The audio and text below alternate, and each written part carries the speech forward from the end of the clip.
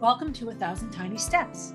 I'm Barb Higgins, and in this podcast, I'll share personal stories of great joy and tragedy and the steps that brought me there. I have become adept at tracing them backward to find the origin of an event, good or bad, that has affected my life. I have gone from being on top of the world with Division I All-American success to being unable to get out of bed with the grief of losing a child, and everything in between. I am painfully honest, which can make people uncomfortable. But discomfort brings growth, and oftentimes tragedy brings joy. So, tie, buckle, slip on, or lace up your shoes and join me as we begin our 1,000 Tiny Steps.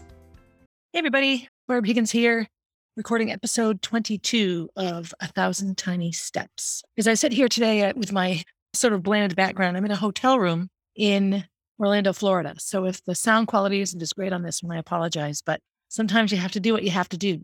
We're here in Florida dropping Gracie off for her Disney college program. And the last few days have been an emotional roller coaster for sure. Switching from one hotel to another, getting her to events and organizations, moving her in, getting all these things done and realizing that, today's our last day and I won't see her for several weeks. So this is a first for me in her life. I've been away from Gracie 10 days. That's the longest I've ever been away. And that was a trip to Hawaii and then 7 days to Amsterdam. And that's it. In her whole life, 17 days at a time. It's stressful, and I'm beginning this podcast a bit disheveled. If anything, I'm authentic. So here I am, disheveled Barb. Season 3 here, I'm really focusing on 5 years that lead up to Molly's death. Those were my job loss to Molly loss, the bookends of loss on 5 years of my life, and really connecting the effects of trauma on the body. And it comes from this book, and I'm going to mention it every time. Plug for the author, I guess. The Body Keeps the Score. I remember shortly after I lost Molly, this utter grief. I was such a wreck, and I found this amazing therapist, Elizabeth Moulton, who's now retired. And she eased my mind tremendously by explaining the scientific connection between a mother and a child. And I've spoken about this before, I believe, but neurologically speaking, the mother and the child growing in the mother, there's a neurological connection. So, to learn a skill, your brain lays down, you create neural pathways in the brain. You throw a basketball, the more you throw it, the stronger those neural pathways in the brain get, and the better you get at throwing the basketball. Child loss is no different, and grief is no different. So the connection between the mother and the baby begins, at conception. That baby's in there. And neurologically speaking, they talk back and forth. And so the nervous system of the mother and the baby respond back and forth to one another. When the baby's born, this connection does not cease to exist. It just changes. But the baby cries, the mother responds. The bodies are really in sync. And I noticed that with Jack right now. Kenny was telling a story. It was a crowded room, and Jack started to fuss, and Kenny leaned over to Gracie and said, "Let's see how long it takes Mom to see that Jack is crying." And it was a millisecond. And I look over, scanning the room to find him. The mother and the child are very connected. And normally with the neural pathways, when you stop using them, they shrink and atrophy and, disappear. Not so with these neural pathways. When they aren't responded to, they scream louder. So think of a child lost in the mall. So the child lost is screaming for the mother. The mother can't hear the child. The mother screaming for the child. That panic. The more times the mother or the child screams for one another and they don't get responded to, the more intense and anxious and loud the cries get. When the child and the mother are united, there is great relief and reconnection, and everything calms down. So when Molly died, what happened for me is the neural pathways that are still connected to Molly are yelling for her, "Molly, Molly, Molly, Molly, Molly, Molly, Molly, where are you?" And they don't get better. And so in those first few months after her death, several times I ended up in the drop-off line. I've talked about that at Runlet. I'm in line behind the parents of all of her friends, looking at all of her friends, waiting for school to start. Because I was just so accustomed to living a certain way and doing things a certain way. And Molly wasn't responding to my cries. I talked about having to lie down on her grave. I spent a lot of time lying on the grass at Blossom Hill Cemetery because it was as close as I could get to her. I just tried to picture in my head what it would look like with a special camera that could look underground. And I'm lying on top of her, and she's in that casket in her pretty pink dress. At those moments, I'm only 6 feet away from her, if she's even that deep. I don't know how deep they even bury people, but that was the way that I could connect those neural pathways. And that was a relief to me because there were many people in my life who kept telling me I needed to get over it. I needed to be strong. I needed to be happy. I needed to be all these things. And I had a brain system in place in my nervous system that wasn't being satiated. And there's no way to satiate it because there was no Molly. So the only way this ever gets better is to eventually get retrained. And so I did a lot of basic things like driving different ways, avoiding parts of town that really triggered the response so that it could at least relax. Let me tell you, this Molly, answer me right now, please, mommy needs you response is as strong as ever on some days. Now that I have a better understanding of how it works, I can control it somewhat better, or I can handle how I feel from it somewhat better. So in the process of looking through the years leading up to Molly's death, which began with my job loss, I've thought a lot about what that loss did to me and how I came to have lost my job the way that I did in the first place. Self-awareness and self-study all the time. It's the only way it will ever get better. And I also have talked about different things that trigger things. So I make huge connections with things. And I think trauma victims do. We spend a lot of our life, especially when you've had trauma as a child and you don't have the intellect to process it because you're little, you try to make sense of everything. And I have an incredible memory and I connect smells to certain things. I connect a song or a piece of music to certain things, TV shows and movies. As I begin this episode, I'll start with a movie called The Blind Side. It's New Year's Eve, 2010, turning into 2011. I've been suspended from my job all of November and December. And that was the quietest, most deafening silence of my life at that time. All my teacher friends disappeared because if I could get suspended, then they could. It was very, very isolating, utterly isolating. Not surprisingly, I drank quite a bit. Molly and Gracie didn't know I'd lost my job. I got up every day and took them to school and I picked them up. They weren't there during the day. I didn't say anything about it. They were in second and fourth grade, so a lot of people didn't know. And it was New Year's Eve, and we had recliners in the room that's my office now, and I sat and watched the movie The Blind Side. And I'd had drinks. Molly, Gracie, and Kenny went to bed, and I was just alone on this recliner. I'm quite sure I was probably texting and communicating with Roy. He was a big piece of that. Anyone that lives in Concord read the newspapers back then. And I was just wrecked. I was wrecked. And so I put the movie The Blind Side on. It was a relatively new movie at that time. And it chronicles the story of a man named Michael Orr and his traumatic childhood and how he became a professional football player and came to be cared for by a family in Memphis, Tennessee. And so it was a really, really good movie. It's like a Remember the Titans level, just those really good movies that tells an incredible story that needs to be heard. The piece, not realizing at the time, just new into the job loss trauma, the piece that really resonated with me is the trauma piece and how well the movie did it, flashing back to episodes of childhood trauma and fear and how that manifests in the actions of the main character, Michael.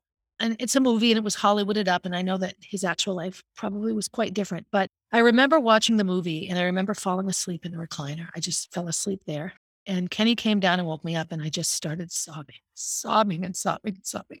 Why would I lose my job? I'm a good person. I'm not bad to kids. Why? And as I found out the whys as the year went along, looking back on it now, I realized that I was just played by some people and some really, really, really very, very unkind people worked together to solve a problem, which the problem was me. That's the easiest way to summarize it without going into another hole. That will be its own season.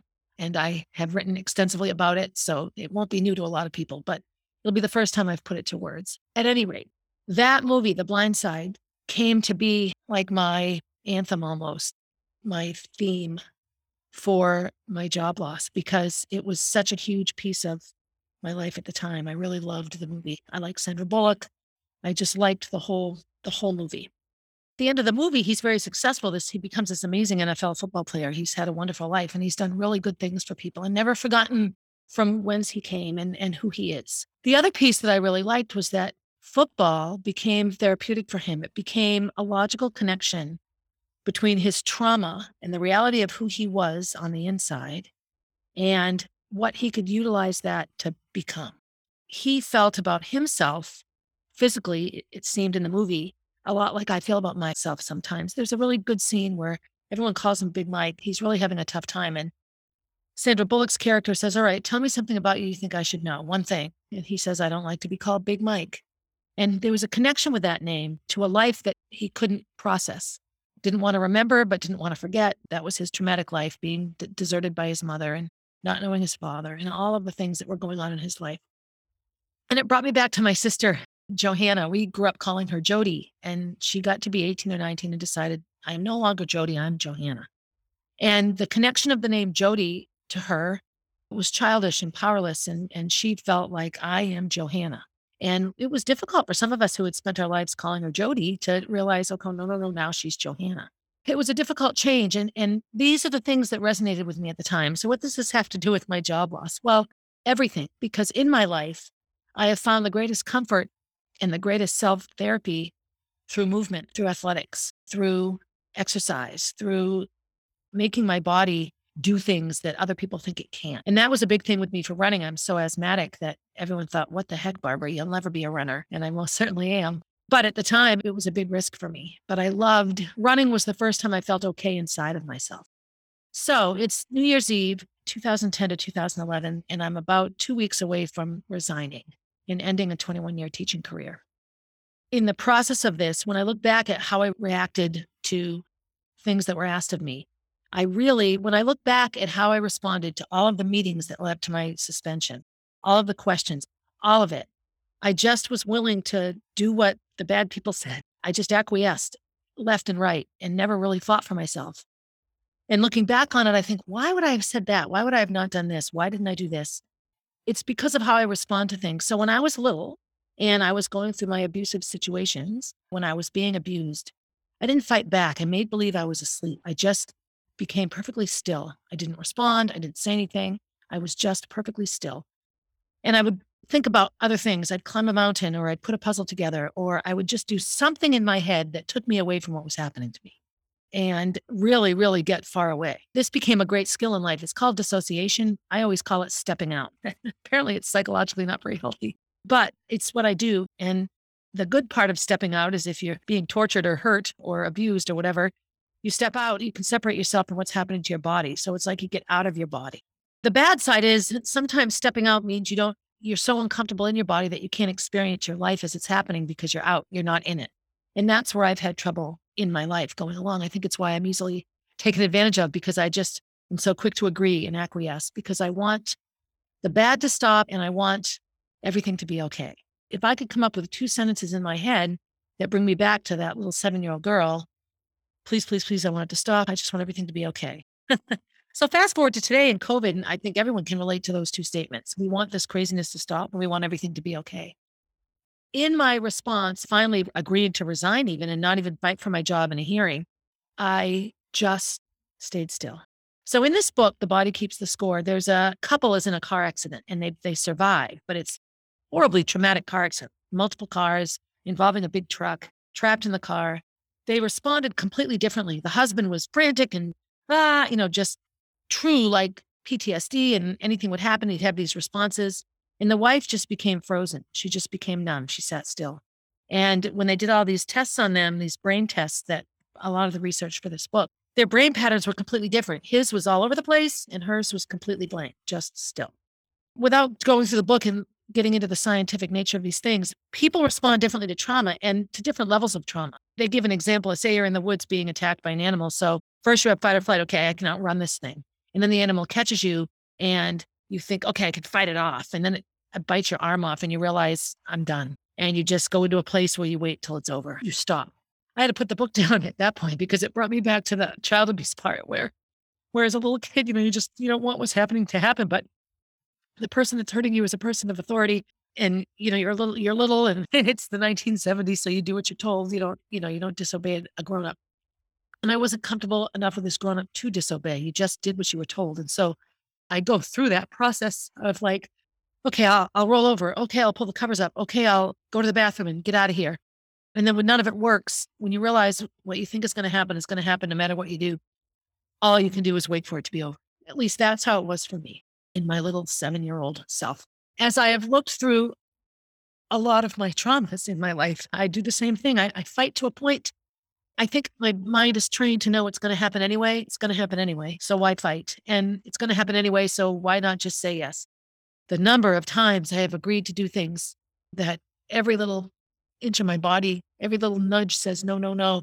I get too many to count. And it comes back to when you've trained yourself to separate yourself from your body, it's very, very hard to sit in it and listen to it. And our bodies are so connected to our minds and our nervous systems and our emotions. They can give us so much information. Our bodies tell us so much. Right now, I'm just really able to put together the pieces that connect so much of my life to how separate I am from my body. I've often bragged, as many distance runners will do, that I can just, yeah, running hurts. Of course it hurts. You just tell it to stop. I remember when I was a coach and coaching some really elite athletes, I would ask them, what are your tricks? And one runner that I coached who had a pretty traumatic life herself, she goes, I just tell myself to shut up. Just shut up. Keep going. Shut up. Keep going. How is that for healthy mind control? Anyway, as I think back to my job loss in New Year's Eve, 2010 to 2011, where I had spent the year prior sort of unknowingly setting this whole scenario up for myself, I get brought back to a scene in The Blind Side where Sandra Bullock's character explains to Michael that the football team is his family and that you do this to protect him, you do this to protect him. And suddenly the game clicks and he figures it out. And he had very strong protective instincts. He was big in size, and so he could protect people, including himself. And so when I look back on me, I remember as a child when this started happening to me, I immediately became scared for other members in my family, other young members in my family, two of whom were my sister and my brother. And so I became vigilant. I was the babysitter anyway. My mom was away quite a bit and my dad away quite a bit. And so I became the babysitter and I was just vigilant about making sure they were safe. I just didn't want anything to ever happen to them. And when I went off to college, that was like them losing another mother because I spent a ton of time with them growing up. I look at that throughout my whole life, wanting to make it right, wanting to acquiesce, wanting to please. I was often the peacekeeper in my family, a classic middle child, I think. As I've gone through and go through thinking about what to talk about in this podcast and what to share and how to be helpful and supportive with it, I realized that I just have to share what it was like for me because I think the number of women, well, and I shouldn't limit it to women, but I'm a woman. And so that's how I identify anyone that's been victimized and made to feel powerless. And I think sometimes little boys suffer the most. Women are sometimes allowed to be powerless. We're women after all. But, boys are supposed to grow up into men that can solve it all. And I think sometimes little boys that are abused struggle greatly in this way. So here I am in 2011, having lost a 21-year teaching career and running career, and all of the people and connections that went with it are forever changed. 4 months, November, December, January, February, 4 months. I took the girls to school and went home and got into bed. I just couldn't function. It hurt too much to go running. It hurt too much. Everything hurt too much. I don't think Kenny quite knew what to do. I know that he was very angry at me for a lot of the things that led up to the situation. The media got a hold of it, and the next couple of years of my life became a giant media circus. And for me, the hardest part is when you've grown up in abusive situations and your goal is to protect others from it, to be doubted, for people to say things about me that, well, what did you do to lose your job? You must have done something bad. I was mortified that I would be the one to be made to look bad when the safest person to put your kid with anytime is me. I will fight to the death for anyone's child to make sure they're safe. And that was very difficult for me. So some things that came up for me that have come up in reading this book and that look at my actions in the months after losing my job make a lot of sense to me. In this book here, The Body Keeps the Score, it says surviving trauma takes perseverance and persistence on the part of the victim. We go through all this, we survive the trauma, we rebuild our lives, we move along only to get into the same trouble over and over and over again. So do I seek out trouble? Do I go looking for it because I want everyone to notice me and I'm a drama queen? No, but yes, our brains are hardwired to find what satiates the nerve endings, what calms things down, so to speak. So when you look at a lot of behaviors of trauma survivors and people with PTSD, the self-destruction is often numbing, or it's the only way they can remind themselves they're alive. So lots and lots of girls that are abused do things like throw up their food or pull out their hair or cut themselves or pick at their skin. It's not to damage themselves. Oh, I hate myself. It's much deeper than that. It's a feeling of rush and release. It's, okay, I'm alive because I just threw up my food. Okay, I'm bleeding, so I'm alive. Okay, I can feel the pain, I'm alive. It's much deeper than, oh, I hate myself. I mean, there's a lot of self-hatred as well. But this resonated with me because I look at my life sometimes as one dramatic event after another. And, I have people that tell me I'm a drama queen. The last thing I want to be is a drama queen. But you're right. The last thing I also want is to have a boring life. I've balanced that out many times. In the worst moments, I would give anything for a boring life if it had Molly in it. So the other thing that comes to mind, I have some notes here, is mindfulness. So mindfulness gets a lot of play these days, but it's really being in the moment and being present. Be mindful, stop, take a breath, look around, put the pieces together. So I struggle with this, and I struggle so much with yoga and sitting still. And I know that sometimes people get impatient with me, well, then that means you need it. But when I look at the pathology in my head and your medial prefrontal frontal cortex, which is the part of your brain that really sifts and balances and coordinates all your emotions and plugs them in for you so you can say, oh, I'm angry. Why am I angry? Well, because I had this happen to me. My daughter's dead. I'm angry. You have to sit and process that through. And that sitting inside the body is almost impossible for someone like me, or it has been impossible for me because when I sit inside my body, the first thing I'm inclined to think about or feel is what it felt like to be abused. And it's like, ugh. And so I immediately shudder and then I shut my head off and think about something else.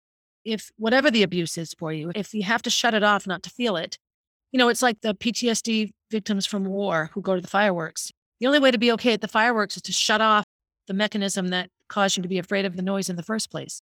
Well, that's fine. You're shutting off the gunfire, but you're not processing it or helping to alleviate its effect on you. So mindfulness practice, which strengthens the medial prefrontal cortex, is the cornerstone of trauma recovery. I'm crying a lot today. Even reading that makes me cry because I realized that just sitting and breathing, KK will just love me for this. But the one thing I struggle with the most is the thing that's most important in helping me heal. I always say I don't like being told what to do. And then I find out what I'm being told to do is the right thing. That was a huge piece for me. If something else that happens with trauma, and I think it's why I do well when I have external structure. When I took the teaching job at Concord High School, taught for 15 years at Walker School, and I'd written myself a note that I wouldn't teach in one place for 30 years, and I was halfway there. And I panicked and moved from the elementary school to the high school, and that ended terribly. Had I stayed in my elementary job, I'd probably still be teaching at Walker School.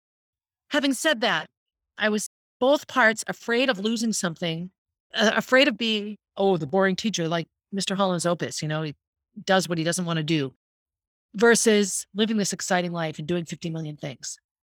The external structure is imperative for me because I don't have it in me to sit and really be in my body and figure out what needs to happen next. How do I organize a schedule for myself? How do I stick to it? I don't have to think. If I look at the schedule and it says show up at 7:45, I just get there at 7:45. Period 1, teach your class. I teach my class. All of the external structure that goes into public school teaching or any job where you have to sort of hit a time card or be someplace at a certain time takes away the need to self-analyze. Just do what you're told. Now, just do what you're told. Don't tell. Be quiet. Shh. Don't say anything. Just do what you're told. The theme for me here is huge, and it relates into my job loss in more ways than I can even count. So something else that trauma victims suffer with is agency, having a sense of agency. And agency is owning your own life. Like, this is my life. Interoception, it's being aware and present in your body. Knowing what we feel precedes knowing why we feel it. So being present and aware inside my body, thank you, no. This is something that's been incredibly difficult for me all of my life and explains the 2 years of obliteration after Molly's death, where I just was high and drunk all the time.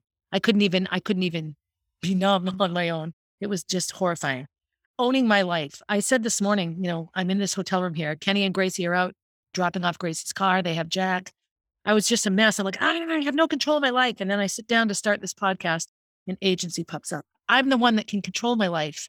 And I'm utterly confused and baffled as to how to do it because what it takes is a big breath and mindfulness, maybe even the awful M word meditation. So I just don't have any practice in this because it's too painful for me to get still. I really have a hard time. In an effort to shut off terrifying sensations, we deaden our capacity to feel alive. And I just spoke about this a few minutes ago where, yes, it's good if you can shut your brain off and not feel what's happening to you, but that's what you learn. That's how you learn to live. And so many things can't happen that way.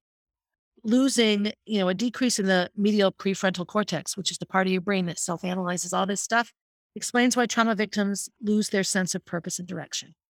Since Molly's death, and actually since my job loss, I've really just gone around in circles. And, I get angry when people say things to me like this. Kenny doesn't criticize ever. I think he's quiet and he observes. I know that Roy was often quite willing to remind me how I always said I was going to do this, that, and the other thing and never did it. And he's right. I do say I'm going to do a lot of things and I don't do them. And it's easy for me to make a list of all my failures. But in this reading, in this study on all of this, it blows me away that there's science to back so many things in a society that is crappy on science right now. New Year's Eve, 2010 to 2011, I'm now unemployed. I negotiated a settlement with the district and I was paid and had insurance for the remainder of my contract, which went all the way until August 31st of 2011.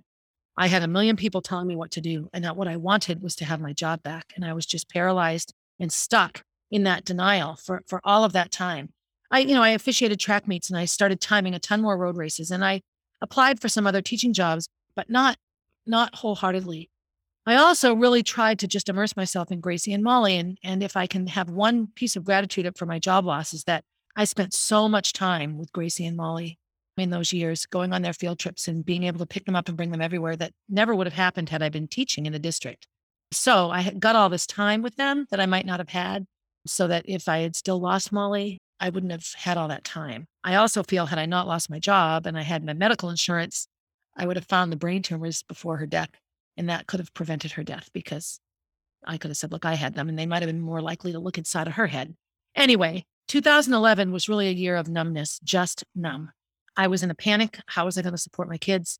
Having health insurance and just, I started working 50 million jobs. That whole spring and into summer was just sort of a lot of panic for me. It was during that time that I met Robin and we became friends. And, she took me to lunch and just wanted to know what happened. And in hindsight now, I can compare a lot of behaviors of people in my life and I see patterns and red flags now. I was just willing to spill it all to somebody I hardly knew. And that can be, that people can be very, very adept and good at getting you to tell them things. I often think I tell people too much, as I am on a podcast telling you everything. But we became friends and we started doing some things together. We went to happy yoga. She just really tried to encourage me to do things and to get out and to not be invisible. That summer, I worked a ton of jobs. I was tap dancing, so I went to a tap dancing competition. I tried so hard to keep Gracie and Molly's life the same.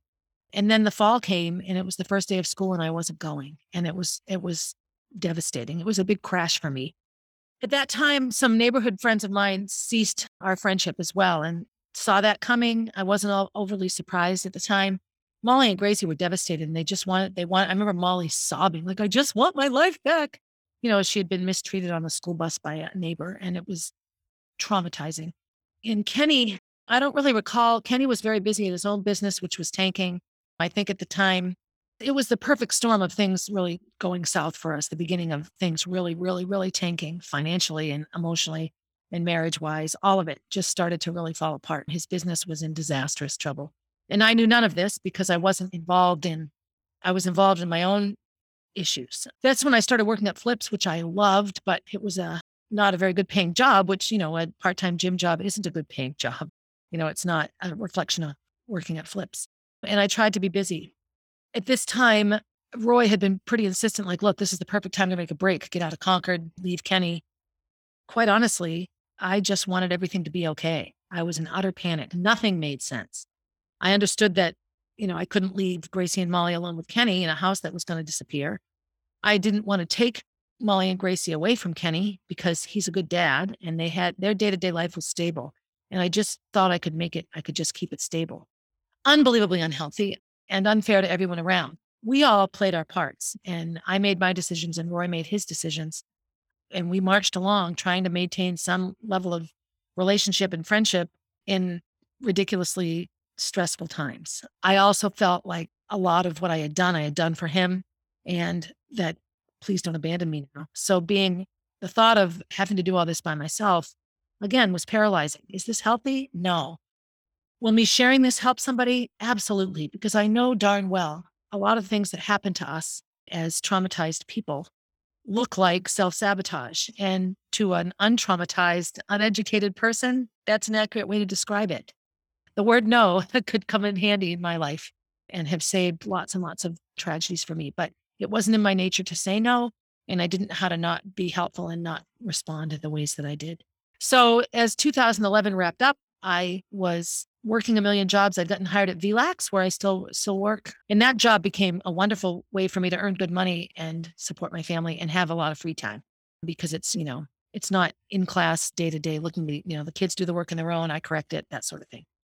So that ended up being the way that 2011 ended. But the biggest piece, and the piece that comes back to the blind side for me, and the piece that comes to the man I mentioned the coach that I mentioned in my last podcast and all the people is in the connections with the mind, the body, the spirit is CrossFit. So in November of 2011, I followed Robin to a CrossFit class. And remember, I wasn't running at all anymore. I mean, I had started running again, but I couldn't do it for several months. I'd start running and I'd just start sobbing because I wasn't a coach anymore. And I'd see Concord High kids run by my house and I'd just dissolve into a puddle. It was an unbelievably horrible time. Just as bad at the time as how it was after Molly died. When I look at how I reacted to that, I reacted exactly the same way in Molly's death. I just was decimated and numbed and still. And when I could finally move around, all I wanted to do was fix it, fix it, fix it, which meant putting it back the way it was. Like after Molly's death, just come back. Come on, Molly, come back, come back. And it took me 2 years to realize she really wasn't going to come back in that visceral level. Obviously, intellectually, I knew she was dead, but it doesn't stop you from thinking she might come back. And that's how I was with my job. So I had created a life for myself now that gave me some independence. I could get away. The girls could still dance. We qualified for Medicaid because we were incredibly financially strapped so they could get health care. It was horrible, horrible times. Kenny was getting sick and his sickness was sicker, but I joined a CrossFit gym and I weighed about 150 when I joined, maybe 148, a little heavier than I am right now. I joined in November, and in the beginning of January, we got our tap dancing costumes, and they were these red fringy dresses. And when I was measured initially for a costume, I was large. And then I lost 17 pounds in 6 weeks, and it was just working out. And I changed my eating habits a little, but not much. But it was just the CrossFit. But what got me was how much fun it was. I liked the challenge of trying new things. I liked the class atmosphere. I liked that we all worked out together, even though we were different genders and ages and sizes and abilities.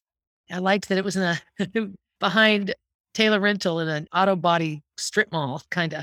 It was amazing. I loved everything about it. But what I loved most was that it was like a team. It felt like a team and that I was actually pretty good at it. But I liked how it made me feel and it settled it down. It really settled me down and helped me to begin to think a little bit more clearly. So going into 2012, while my life wasn't in many ways any better at all, I was feeling better inside. And it was that mind-body connection. It was my body. It was using my body to feel better. In 2011, when I couldn't work out, I put weight on, felt terrible about myself, drank a lot. I look back at my drinking and I'm amazed I'm as healthy as I am now. And I belong to a religion that espouses sobriety. That's been a challenge for me. The only time I'm really good at not drinking is when I'm pregnant. I have no trouble not drinking when I have a baby in the belly. Maybe I should just stay pregnant. That was difficult for me. But I'm amazed. I come back again and again to the connection between the mind and the body. And I have a very, very frustrating relationship with it because Molly was disbelieved. Oh, you're a teenage girl. It's all in your head. Well, it was all in her head, literally. But it was assumed that her emotional stressors were the problem and not an actual tumor. And so I go around and around with wanting to connect stress and trauma to the body and its physical attributes and maladies and such. So I really look back, like giving this podcast right now, I'm under a lot of stress and I have this scar from my surgery and it gets tight. When I'm stressed out, I can feel it when I talk, like the skin pulling, and I'm having this like unbelievable scar moment right now. I cannot deny the fact that the two are married. And, I think we go through life thinking we know this, and until it really hits you in the face, how connected the mind and the body and the spirit are, you don't really realize it. My job loss, 21 years in the district, gone from July to November, August, September, 3 months, 3 months of an ex-friend walking in and making up a story about me that a corrupt superintendent chose to believe, and job loss, 21-year career. That still is hard for me. And when I look back on that friendship and this chunk of my life, it's hard for me not to get angry about the fact that mostly I feel angry that I was stupid enough to fall for. I'm stupid enough again and again to fall for these things. It will take me a long time to work through that. But I think this is the beginning for me to sit here and look into my camera at my face and say, I just feel stupid for believing the things I believed. I feel that I did what people like me do. We shut the body off. We ignore it. No, don't think about it. Stay busy. I have 9,000 things I'm supposed to do. In my little breakdown here before Gracie and Kenny left with Jack, so I have this to do and this to do. Why do I have 9 million things to do? I could just say no to all of it. I don't know. And so the journey for me continues. So in wrapping up today, sitting here in Orlando, Florida at the Residence Inn by Marriott, I think I want to say that, is living in the past healthy? No. But is reflecting upon the past and learning from it healthy? Yes. And my past comes up again and again and again. And the physical sensations, what thoughts can do to me physically, a fleeting thought and how I react is mind boggling. And research and reading and listening to other women talk. I've been actually listening to a lot of Glennon Doyle now. Just there's so many podcasts from women like me talking about all of these things. I realized that I'm on this terrific journey, and the journey is to put together my mind and my body. And I don't know how that's going to go. Hopefully it doesn't take away my ability to hurt. In the CrossFit gym, I'm very legendary for being really, really good at chipper workouts. And a chipper workout is like a long workout that has just like a list of things. And you just go through the list and get it all done. And they typically take between 20 and 30 minutes. I love those workouts. You just put the music on and hurt until it's over. There's no rest. You just keep going, these long workouts. And I can excel at those workouts. I'm much better than people that are much fitter than me. It's a mindset, it's endurance, it's the distance runner in me. So I'm going to end here. Next few episodes, I'll work through those years. I'll work through my CrossFit journey. I'll talk about running and breaking 5 in the mile, those kinds of things, all in an effort to find out when was the decision made? What was the first step in the beginning and the end of Molly? If there was a first step, and maybe there isn't, I don't know, but we're often told to honor our loved ones that are lost. And the way that I can honor Molly is to become better myself and to figure out all the pieces and parts that go into what happened to her and what happened to us during that time and what was happening to us leading up to her death. And this is part of it. And the lessons learned in my job loss continue to come and present themselves. So I'm going to spend the rest of the day helping Gracie get settled in, enjoy one more warm Florida day, talk to some students on VLAX, smuggle a pudgy 10-month-old baby who was 10 months yesterday as I record this on the 21st of January, and try to continue the journey of connecting my so troubled mind to my seemingly amazing body. Anyway, I hope you're all doing well. I hope that you're marching through January and into February in a good frame of mind. As always, have a good day, everybody. Hey, thanks for listening and for supporting 1,000 Tiny Steps. I hope you enjoyed the episode and will continue to listen. Feel free to leave a review and share my stories with your friends. Also, please reach out if you have stories to share. I love hearing from and connecting with my listeners. If you would like to know what I'll be talking about down the road, you can find me on Instagram at barb_444, on Facebook as Barb Higgins, and at my website, www.1000tinysteps.com.